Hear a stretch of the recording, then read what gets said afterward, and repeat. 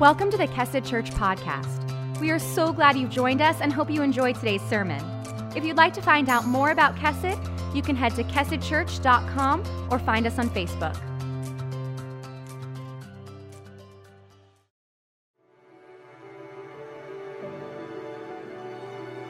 Grateful living, that is the thing. And how can we live gratefully? By experiencing, by becoming aware that every moment is a given moment, as we say. It's a gift. You haven't earned it. You haven't brought it about in any way. You have no way of assuring that there will be another moment given to you. And yet, that's the most valuable thing that can ever be given to us. This moment with all the opportunity that it contains. If we didn't have this present moment, we wouldn't have any opportunity to do anything or experience anything. And this moment is a gift. It's a given moment.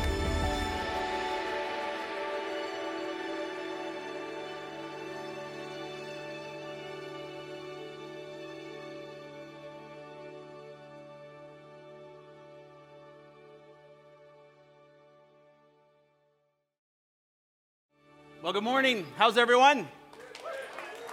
Lots of new folks today. I want to thank everybody that I met a whole bunch of new folks in the back just greeting today, so thanks for checking us out. My name's Danny. I'm one of the pastors here at Kesed, and we are so thankful that you chose to spend a Sunday with us. I know there's lots of other things to do, but it's really neat to be able to come together as a community and talk and chat, get to know one another, and just experience what God has for us. Amen?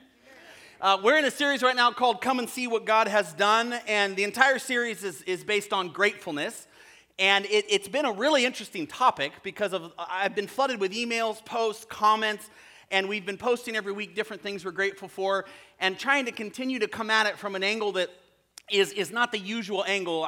Of course, we're grateful for sustenance, we're grateful for sleep, we're grateful for warmth, and all these things, and they're very important. They're critically important, and I think often we take them for granted. But to really understand gratefulness at a deep level, sometimes you have to sort of tear out of normal context and come at it from a different angle, and that's exactly what we're going to do today. Today is very fresh. It's very different. I've never done anything like I did today at 9 o'clock, and I'm happy to say that the Holy Spirit showed up and did something really special. So my hope is that's exactly what happens here. But more than anything else, what we need to do is just take a minute and ask that God's agenda would be accomplished in our service. There's so many of you from so many different walks of life, so many stories in this room, and there is no way that one guy can share and cover all the different angles that today's topic will hit you from. But I know for a fact that my living God, your living God, our great Creator can. So my prayer right now that I'm going to offer is that God would remove all distractions. He would remove anything that would keep you from receiving His presence, receiving His love, His forgiveness, and His direction. So will you join with me now as we prepare our hearts? Lord, we thank You as we continue in worship, as we just bring forth, Lord, reflection, as we bring forth pondering, as we continue to look at our lives in contrast and in color, as we continue to just sit, Lord, before You and ask that all distractions would be removed, that we would just be able to experience something specific for us right now where we're at. I ask, Lord, that in this room, every person here would experience beyond their understanding something of You, something tangible, something touchable, something that marks them, that stains them, that allows them to leave just a bit different than they arrived. Thank You for this space. Thank You for today, for today's topic, for the way You've brought so much enlightenment to my own life, the team's life, and other folks who've been praying about the message. Thank You, God, that You are part of it, that You're the center of it, and that You receive all the glory for it. In Jesus' name, amen. So today's topic is going to be on conflict. We're going to talk about what it means to be grateful for conflict. And I recognize right away people are like, oh man, some of you are really excited, and some of you are not excited at all. I asked last service, how many people in the room do not enjoy conflict? Raise your hands. How many people do not enjoy conflict, okay? It's about 80%. Then there's another 20%, and you're like, what are we doing? Let's get into it. Like, can I lead this exercise? And that's fine, but whether we enjoy it or not, how many people sat in a conflict just this week? Raise your hand. Yeah, it's everywhere. And it's part of our story, and it's part of how we operate. And I want to give you a couple principles, a couple big thoughts. And then what I want to do is I want to lead you as a community into conflict, meaning I'm actually going to bring some conflict into the room. I'm going to share some things that are going to force you to kind of have an opinion, which is going to naturally force you into conflict with others in the room that have a different opinion. And we're going to do that because church is supposed to be a safe place to ask difficult questions, safe place to ask unsafe questions. And so today, with complete approval from my team, elders, and everybody else, I'm going to bring some conflict into the room, and we're just going to see how it goes. 9 o'clock handled it very maturely. 11 o'clock, not so sure. This is a different crowd, but it was powerful. It was powerful, and I think that for many of us, it answers some really powerful needs about really this: how are we as Christians supposed to biblically engage with conflict? How are we as Christians supposed to biblically, Bible-based thinking engage in conflict? Because there is a great amount of scripture surrounding this topic, and yet it's not talked about very much because we pacify or back away from often these things that cause conflict because we don't want to become angry or filled with rage. We don't want to sin. We don't want to express something that's not from the Bible, so we don't say anything at all. And so I want to talk about what the Bible says about how you and I are supposed to engage in conflict. And then, as I said, I'm going to bring some conflict in the room. So let me build a little platform for what the Bible says about conflict. First, conflict is inevitable. You can't avoid it, especially relational conflict. It's not something that should surprise you as Christians and Christ followers. You need not to be ashamed that it exists and that you were involved in it, especially this week, this month, this year. You should expect it. It's just part of the package. This world is fallen and complicated, and we are fallen and complicated creatures within it. Conflict will come. It is absolutely unavoidable, even in the church. More on that later. The question is not whether conflict will come, but how we will handle them. The question is not whether conflicts will come, but how we will handle them. They're all around us. They're everywhere. And unless you can go into conflict with your eyes wide open, unless I can go into conflict with my eyes wide open, then chances are I will handle it with the flesh and not with these biblical principles that we need to look at. So first, conflict is inevitable. Second, conflict is an occasion for grace. Conflict is an occasion for grace. One reason that conflict is such a problem is precisely because it worsens with negligence. It just doesn't go away, cutting us off from the most significant opportunities of grace. There are many, many opportunities within conflict to show God's love to people and receive God's love for ourselves if we're willing to engage in the conflict. You can't avoid it, so why keep trying? Why not just move into it knowing there's an opportunity somewhere in here usually for grace? You can see this all throughout Scripture. As a matter of fact, I'll put it on the screen. Conflict seems to be the way God does his deepest work in a world like ours.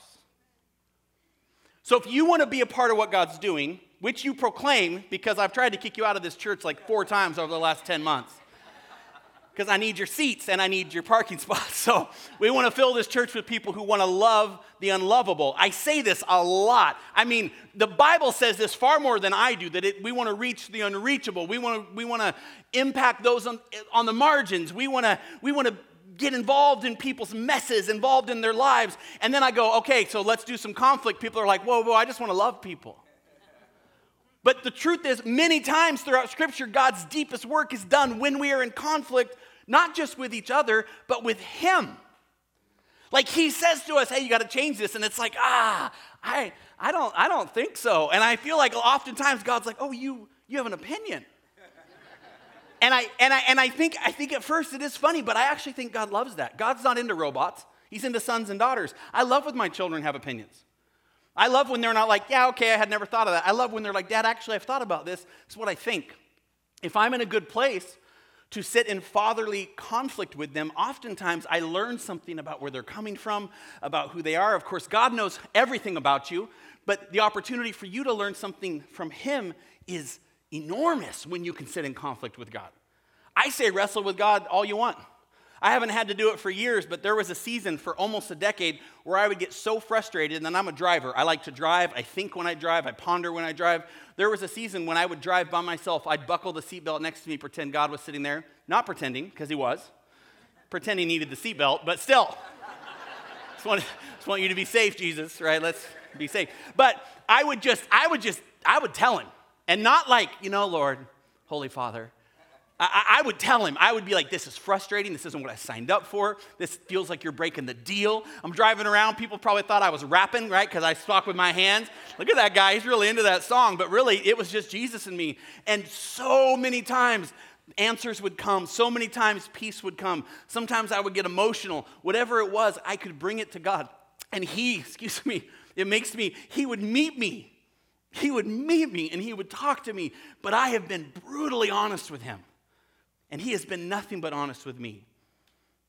Some of you in this room, you've avoided conflict with God so long, you've muted him. He is so peaceful to you. He is so quiet to you that he's not even in the room most of the time to you. And God says, just turn and fight me. You ever really had a good fight with God? Man, the Bible's full of people who had good fights with God. Epic fights with God. Epic.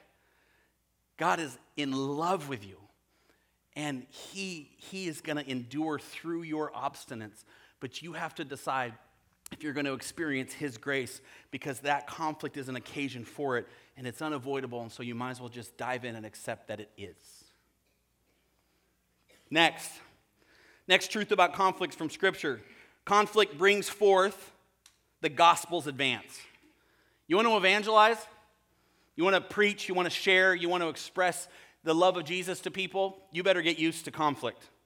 The life of Paul, for instance, we might say became a series of one conflict after another. And each one was a catalyst for the ongoing progress of grace that he was preaching. He wrote to the Philippians in Philippians 1:30, he said he was engaged in the same conflict that you saw I had, and now here I still have. He openly admitted that he was in conflict. He wasn't like, I'm Paul, God provides me all my needs, and do as I do, live as I live, at peace with all men. He's like, bro, did you see that? He's like, I was in so much conflict. I was like going at it, like it was frustrated. He had conflict with other apostles. Like that's when you know you got a conflict issue. When you're like fighting between the people Jesus anointed to go preach the word, and you're fighting how? Conflict exists. But he knew that it was an occasion for grace, and most importantly, he knew that it advanced the kingdom, it advanced forth the gospel. He says earlier than that verse, I want you to know, brothers, that what has happened to me has really served to advance the gospel. He says, let's get into some conflict. Let's stir it up a little bit. Let's get some feelings going. Let's get into some discussions. Because what we believe about God's grace, God's forgiveness, and God's truth is worth battling over. As Christians, it's our job to step in. The high points of the history of God's people are stories not of fleeing conflict, but moving toward it. We need to stop running. We need to stop avoiding. We need to recognize it exists. It's an occasion for grace. It advances the gospel. And we need to realize that God has called us to it. Paul went on to recount to the Thessalonians how not cowering from conflict was essential to the gospel even coming to them. Listen to what he said. Thessalonians 2:2. But though we had already suffered and been shamefully treated at Philippi, as you know, we had boldness in our God to declare to you the gospel of God in the midst of much conflict. I don't know how much more I'm supposed to tell you. That it's supposed to be part of your life, that you're supposed to accept it, that it's an opportunity for grace, that it brings forth the gospel advance, and that Christians just need to get really good at it. Paul's 13 letters are a tribute, what he wrote in this book, are a tribute to the fact that he wasn't afraid to address emerging conflict and see what good God had in store for his people in it. This is part of us. This is our heritage, our spiritual heritage. The last thing I want to say that the Bible really uses to convince us that conflict is important and valuable is that conflict is lived out within the pattern of Christ.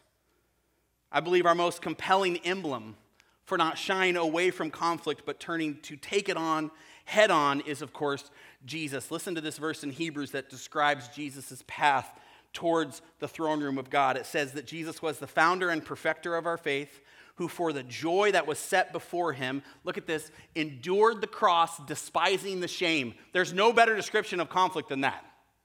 It's enduring the cross, the burden of the calling, right? The burden of the pursuit of holiness. That's what this cross represents for Jesus and us, right? It's this holy example and sacrificial love, despising the shame that came along with it, and is now seated at the right hand of the throne of God. Jesus himself displays this pattern over and over and over and over again. The trajectory of his life was always toward need, and so inevitably toward conflict, not away from it. We as Christians are called into this battle. This is a beautiful quote I saw recently. This is what it says. And so being saved by him, by Jesus, we Christians, or little Christ, learn increasingly to follow in his steps, empowered by his Spirit to move toward conflict, toward need, toward pain, toward tension, looking past the opposing awkwardness and difficulty that lies before us to the promise of joy on the other side. Just keep that there. This is what we are called as a church to do. This is where we're heading downtown. This is why I joke. There's tons of easier churches to attend in town. There's tons of better entertaining churches, tons of churches with better teachers and better music and better everything. But here's what my challenge is. I don't care about any of that. What I want to be a church I want to be a church that's moving toward conflict, toward need, toward pain, toward tension, looking past the imposing awkwardness and difficulty that lies before us all to the promise of the joy of those people meeting Jesus, the throne room of God, and sitting in his presence. That is all I care about. And I don't care if every person in this room has to sit on the floor and ride bikes in the parking lot. That's what we're going to do. That's what we're going to do. And it may shrink us. My elders hate this. It may shrink us. Because it's brutal to sit in conflict on behalf of God because of a calling he's given you. It's brutal. I mean, you lose friends over that kind of stuff. You're like, man, you invite people to my church, they feel loved no matter what. It's the people who say, well, church is supposed to be for a certain kind of person that lives a certain kind of lifestyle and does a certain kind of thinking. Those people are not going to feel comfortable at Kesed. It's just not going to work. I want them to because I want all kinds. I don't want to exclude. But we're going to be a church that moves toward need, pain, and tension. And that's going to mean all kinds of awkwardness and difficulty, all kinds of mess. That's what it's going to mean. It's awesome because it's his calling. It's his direction. I mean, he gave us a church. Then he provided the funds and the people and the way to do it. You think we're going to get that close to the finish line of being a part of what God's doing and go, man, let's just fill it with a bunch of people who think and act the same. Man, I'll tell you what, I don't think I'll even wake up. God would be like, well, that was close, Danny. I will just die in my sleep one night. And I want to live, right? I want to live. And even if that means it's only 18 of us in there. I want to live and I want you to live. I want to experience this life, even if it means we do so with some conflict. Following Christ means we will have these unavoidable collisions. It's just part of the deal. It doesn't mean we become bullheaded and pugnacious and develop a penchant for a good fight. So those of you in the room right now, this whole time, you're like, yeah, this part's for you. When you think about your life, those of you who enjoy conflict, does this verse describe you while in conflict? This is Paul teaching Timothy how to have it, how to execute it, how God expects you as a Christ follower to experience it. This is what he says. And the Lord's servant must not be quarrelsome, but kind to everyone, able to teach, patiently enduring evil, correcting his opponents with gentleness. God may perhaps grant them, that's those who are listening, repentance leading to a knowledge of the truth. Let's just slow it way down. Okay, let's just slow it way down. Okay, go back to the first part of this. And the Lord's servants, okay, that's everybody in here who believes God is our Savior, that He's He's the authority, which means this verse applies to you and to me. We must not be quarrelsome. It means we must not be in a fight for the sake of a fight. Usually people who like conflict, and I really liked conflict for like the first 10 years of my ministry. I mean, I would look for conflict, but it was because I'm a communicator, and I thought it was more like debate team than actually speaking about truth or trying to advance the kingdom or any of these things that I'm teaching today. I mean, at 25 years old, I would argue with anyone about anything. I just liked winning. I just enjoyed the fight. It says that that's wrong. We're not supposed to do that. We're supposed to be kind. And not just to the people who agree with us. It's what it says, right? So all of a sudden now you're like, oh man, the Bible, right? To everyone. Kind to everyone. Ready? This is really important. Able to teach. This means you actually have to have something to say. Like you have to have a thoughtful approach, a thoughtful response. You just don't get into a room and fight for sake of the fight and start rhyming your words and using your articulation and sounding beautiful with just nothing to say. It says that you are to have something to say, you're able to teach, and this is important, patiently enduring evil. You have to fight with people who think completely different than you in a loving, kind, gentle way. And when they start using their pagan arguments and their pagan thinking, you don't just get to go, be gone, Satan! I'm arguing about truth, and you don't even know what truth is. You're a big thing right now, and I say it all the time, is you have a truth within you. Jesus says he's the only truth. There's no truth within you. He is the one you measure against. That's what truth is. Truth is what you measure against. Here's truth, here's Jesus. Everything else measures against that. If I have truth within me, then I get to measure my own life against me, which means I'm accountable to no one but myself. Now, that's a hard argument from a Christian with a pagan. And oftentimes what Christians will do is go, well, that's just pagan. That's evil. I want to talk when you want to talk about real stuff that matters. Apparently, your job is to speak against all of it with gentleness and kindness and with a thoughtful approach. Next slide. And you are to correct. Don't just think and give up and go, oh, yeah, I hear you, man. I hear you. It's good talking with you. I'd love to have you at church sometime. You speak that truth. You speak that stuff. But you do it in such a way that it is gentle, because perhaps Holy Spirit that speaks to everybody, the Holy Spirit, by the way, who brings rain on the righteous and the wicked, the Holy Spirit who can rain truth into the darkest place, light into the darkest cavern, will grant them repentance and lead them to a knowledge of who? Him. Jesus.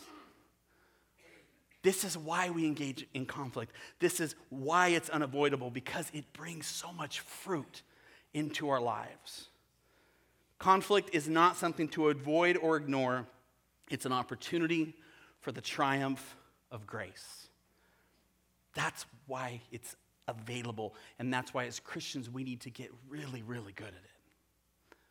Now, one tendency that I've learned in church to not allow is the one that I think is probably happening right now.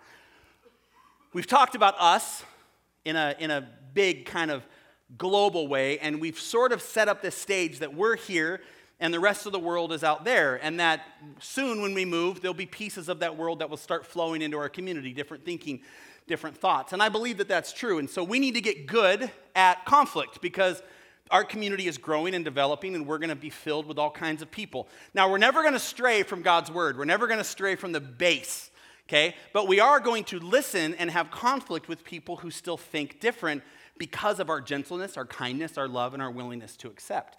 But here's what that does. Here's the problem. What that does is it sets us up against them.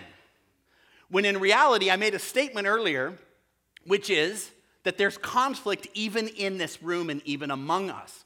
And until we can get good at conflict with ourselves, we're never going to be able to get as good as we could get in conflict with people outside of ourselves.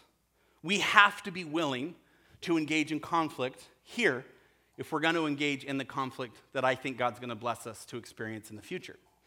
I said earlier that I was going to bring some conflict in the room. Now is the time that I'm going to do that.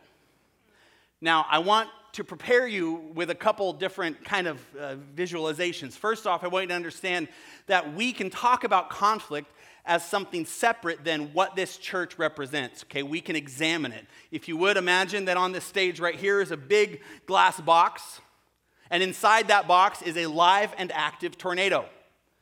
There is nothing about this tornado that can break the box that we have set up today. You won't feel the wind, you won't hear the sound.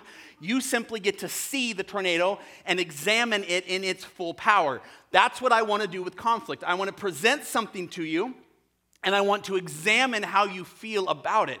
I have no agenda. I have no movement. Matter of fact, I think the only thing I really care about is that you're able to examine the conflict and that everybody loves Danny in the end. Those are the only two things. Because there's no way we can talk about it unless we bring it in the room. But to bring it in the room in front of the church could cause people to stop, or people listening online to go, oh, he's pushing this side or that side. I'm not pushing anything. I simply want to examine conflict. I want to see what it feels like to be in conflict with people in our church, Bible-based, Bible-loving, God-fearing people who see things completely differently. And the best way I know to do that is to get some people feeling. So I'm going to show you a video, and then I'm going to talk about the video, and we're going to talk about what we're feeling in the video, and then we're going to look at what the Bible says we do with those feelings. You ready? Okay. Please watch. Bullying. The Me Too movement against sexual harassment. Masculinity. Is this the best a man can get? Is it? We can't hide from it. Sexual harassment is taking over. It's been going on far too long. We can't laugh it off. Who's the daddy? What I actually think she's trying to say. Making the same old excuses. Boys will be boys. Boys will be boys. Boys will be boys. But something finally changed. Allegations regarding sexual assault and sexual harassment. But she says And there will be no going back. Because we believe in the best in men. Men need to hold other men accountable. Smile, sweetie. Come on. To say the right thing. To act the right way. Bro, not cool, not cool. Some already are. In ways big Yo, men, and small. I am strong. But some is not enough. It's not how we treat each other, okay? Okay. Because the boys watching today will be the men of tomorrow.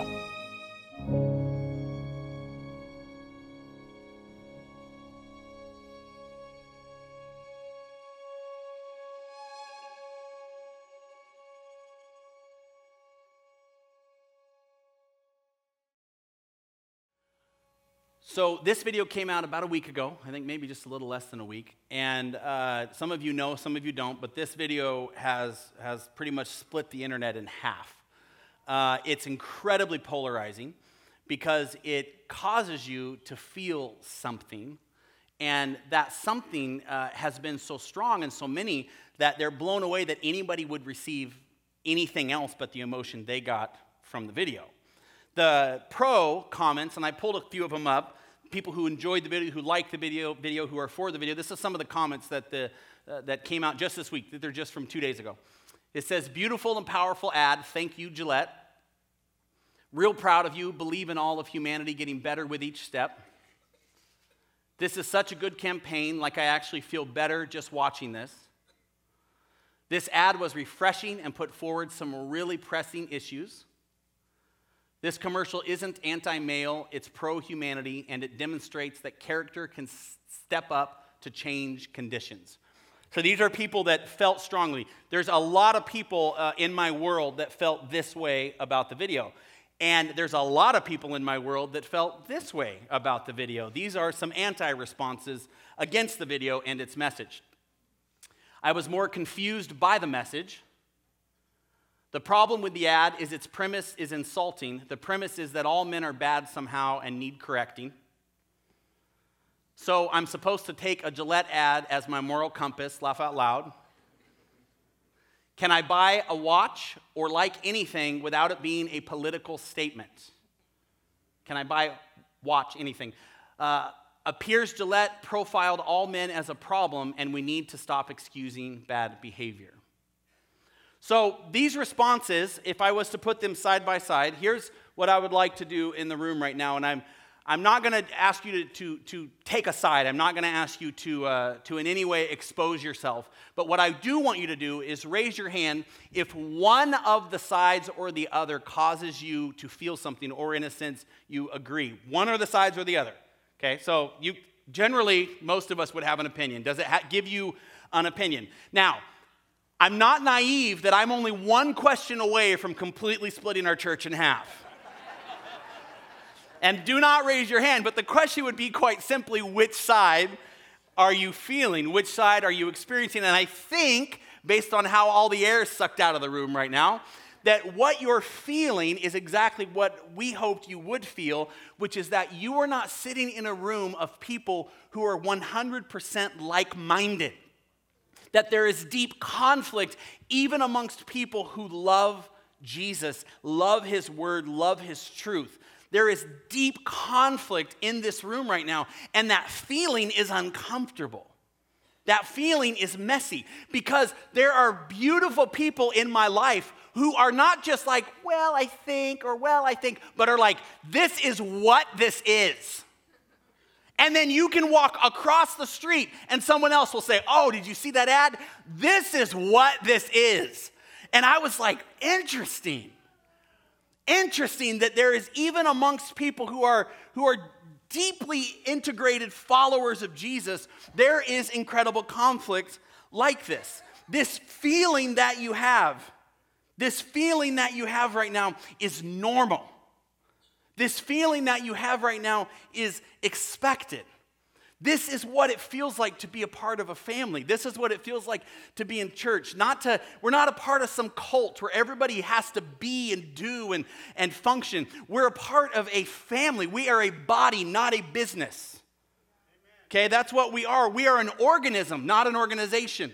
We are alive and functioning and breathing, and that means we're going to be sloppy and confused. And there's going to be difficulty, and we have to be brave enough to stand up and say, if whatever you're feeling, you're still valuable. You're still part of the conversation. And there's a way to engage that conversation. And it has to do with some of those principles we just taught. Understanding these are opportunities for grace.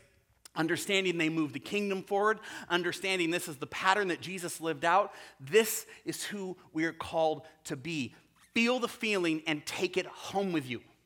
Because this is what it should feel like to have an impact for God. Amen? Amen? Let me give you just really simple, some basic principles for how to deal with conflict in your own life. So maybe not issue-specific conflict, but personal conflict with people in your life. The Bible breaks it down quite simply. This is Jesus' advice on conflict resolution or conflict engagement. It's quite simply broken down into these 4 steps. Quickly, face-to-face, one-on-one, get help. Quickly, face-to-face, one-on-one, and get help. First one, do it quickly. In the Sermon on the Mount, Jesus warned that a believer who harbored anger against a brother or sister was just as guilty in God's eyes as a murderer. Since that is how God sees your anger, how important is it to get rid of it quickly? Here's the verse, Matthew 5:23. If you are offering your gift at the altar or your worship in church, and you remember that your brother has something against you, leave your gift there before the altar and go. First be reconciled to your brother, and then come and offer your gift. Come to terms quickly with your accuser. These are Jesus' words. You are not to harbor. You are not to host. You are not to allow it to grow into something it isn't. Do it quickly. And do it first, face to face. Notice I didn't say Facebook to Facebook. Face-to-face, there is great value in face-to-face confrontation. It is very hard to communicate emotion in an email or a text, and so it's very easy to misunderstand someone. Matthew 18:15 says, if your brother sins against you, go and tell him his fault between you and him alone. If he listens to you, you have gained your brother. It says go and share your heart with gentleness, with kindness, with all those earlier principles, understanding it's an opportunity for grace to move the gospel forward in the pattern of Jesus and who you are growing to be. Do it one-on-one. Pay attention to the second part of Matthew 18:15. It says, between you and him alone. Raise your hands if you ever talked about someone before you talked to someone. Yeah, 7 of you? Bunch of liars. Oh, man. We're going to do truth next week, conflict with truth. Apparently our churches, everybody's talked about someone, especially if you're a Christian, you just do it through prayer requests. Man, I got to pray for my brother Sam. He's really got a messed up life. You know, it's like, oh, it's rough. It's rough, but it's true. Go to people before you go to them before you go to other people. The one exception to this rule is when you talk to God about the conflict you're having. You can go to him before you go to the person. So in a nutshell, talk to God about the other person before you talk to the other person, and talk to the other person before you talk to others about the other person. Okay, I know it's difficult, but half the time people find out you're talking about them to someone you told, because here's a really cool rule, and this is a church rule, but everybody tells at least one person, no matter what they say. Everybody tells at least one person. So you're like, listen, I'm not supposed to say this. Right away, I'm not supposed to tell anybody this. And you tell them, and then they're like, oh my gosh, no, I won't tell anybody. And then half hour later, they're like, I'm not supposed to tell anybody, but I just want to, okay, everybody tells one person. And by the time you get around to confronting the person you have the conflict with, they've already been told you're talking about them, and now you have to deal with that. So again, quickly, face-to-face, one-on-one, and then lastly, get help. Matthew 18 goes on and says, if your brother does not listen or your sister, take 1 or 2 others along with you, that every charge may be established by the evidence of the 2 or 3 witnesses. If he refuses to listen to them, tell it to the church. And if he refuses to listen even to the church, let him be to you as a Gentile or a tax collector. Basically, recognize that relationship is broken. If you have an issue with a person, you go one-on-one, they don't listen, bring someone that can come and mediate between you. And then this says, because basically this is just Jesus laying out a biblical system of escalation. If after you've brought people and you've gone one-on-one, and then you want to bring an elder or a pastor or someone that you mutually respect that can help lay some of the groundwork for more relationship, that would be the third and final step. But if there's nothing that can be done in the third and final step, then don't pretend. I love this. Don't pretend. Don't pretend like, it's fine, I'll just go back to holding it, to just pretending it doesn't exist. Nope. Just pretend the relationship is struggling, and respectfully and gently, with kindness, allow it to be such. That's what the Bible says we are supposed to do when we have conflict. One more time, quickly. Face-to-face, one-on-one, get help. And the reality is this: if you can walk through these steps, if you can negotiate this kind of relational groundbreaking treatment of another person, most of the time, unless there's deep pride in yourself or the other person, the relationship can be restored. Because you're willing to walk through this. And then you can say, just like it says on the slide, come and see what God has done. He's restored us. At the end of it all, what we need to realize is that the Bible says we are all transforming people. And I will say this: if you get into engagement with somebody, if you can't own at least 10% of it, you're probably not ready to engage. I haven't met anybody that's really been in true conflict with somebody who, to resolve the conflict, didn't have to own a piece. Didn't have to own a piece. If it's 100% somebody else's fault, then I would have to say that's probably pride. There's got to be some mutual sloppiness, some mutual mess. There's got to be. We as a church are called to move into this kind of conflict. We are called to engage people, to love people, and we are called to look at ourselves first, to engage within our own stories where we have conflict, to engage within our own emotional health and our own spirituality where we are struggling. This is one beautiful thing about Kesed, is that we don't pretend that these struggles don't exist. But if we're not careful, that will become the thing that makes us proud, is that we will just talk about conflict and never do anything about it. We can't just look at ourselves and not do anything about it. We can't look at our church and not do anything about it. We are a people transforming. I am so hoping that I'm different at this age than I was 10 years ago, which means I'm going to be even more different 10 years from now. So I have something to learn in all my conflicts. I have an opportunity for grace.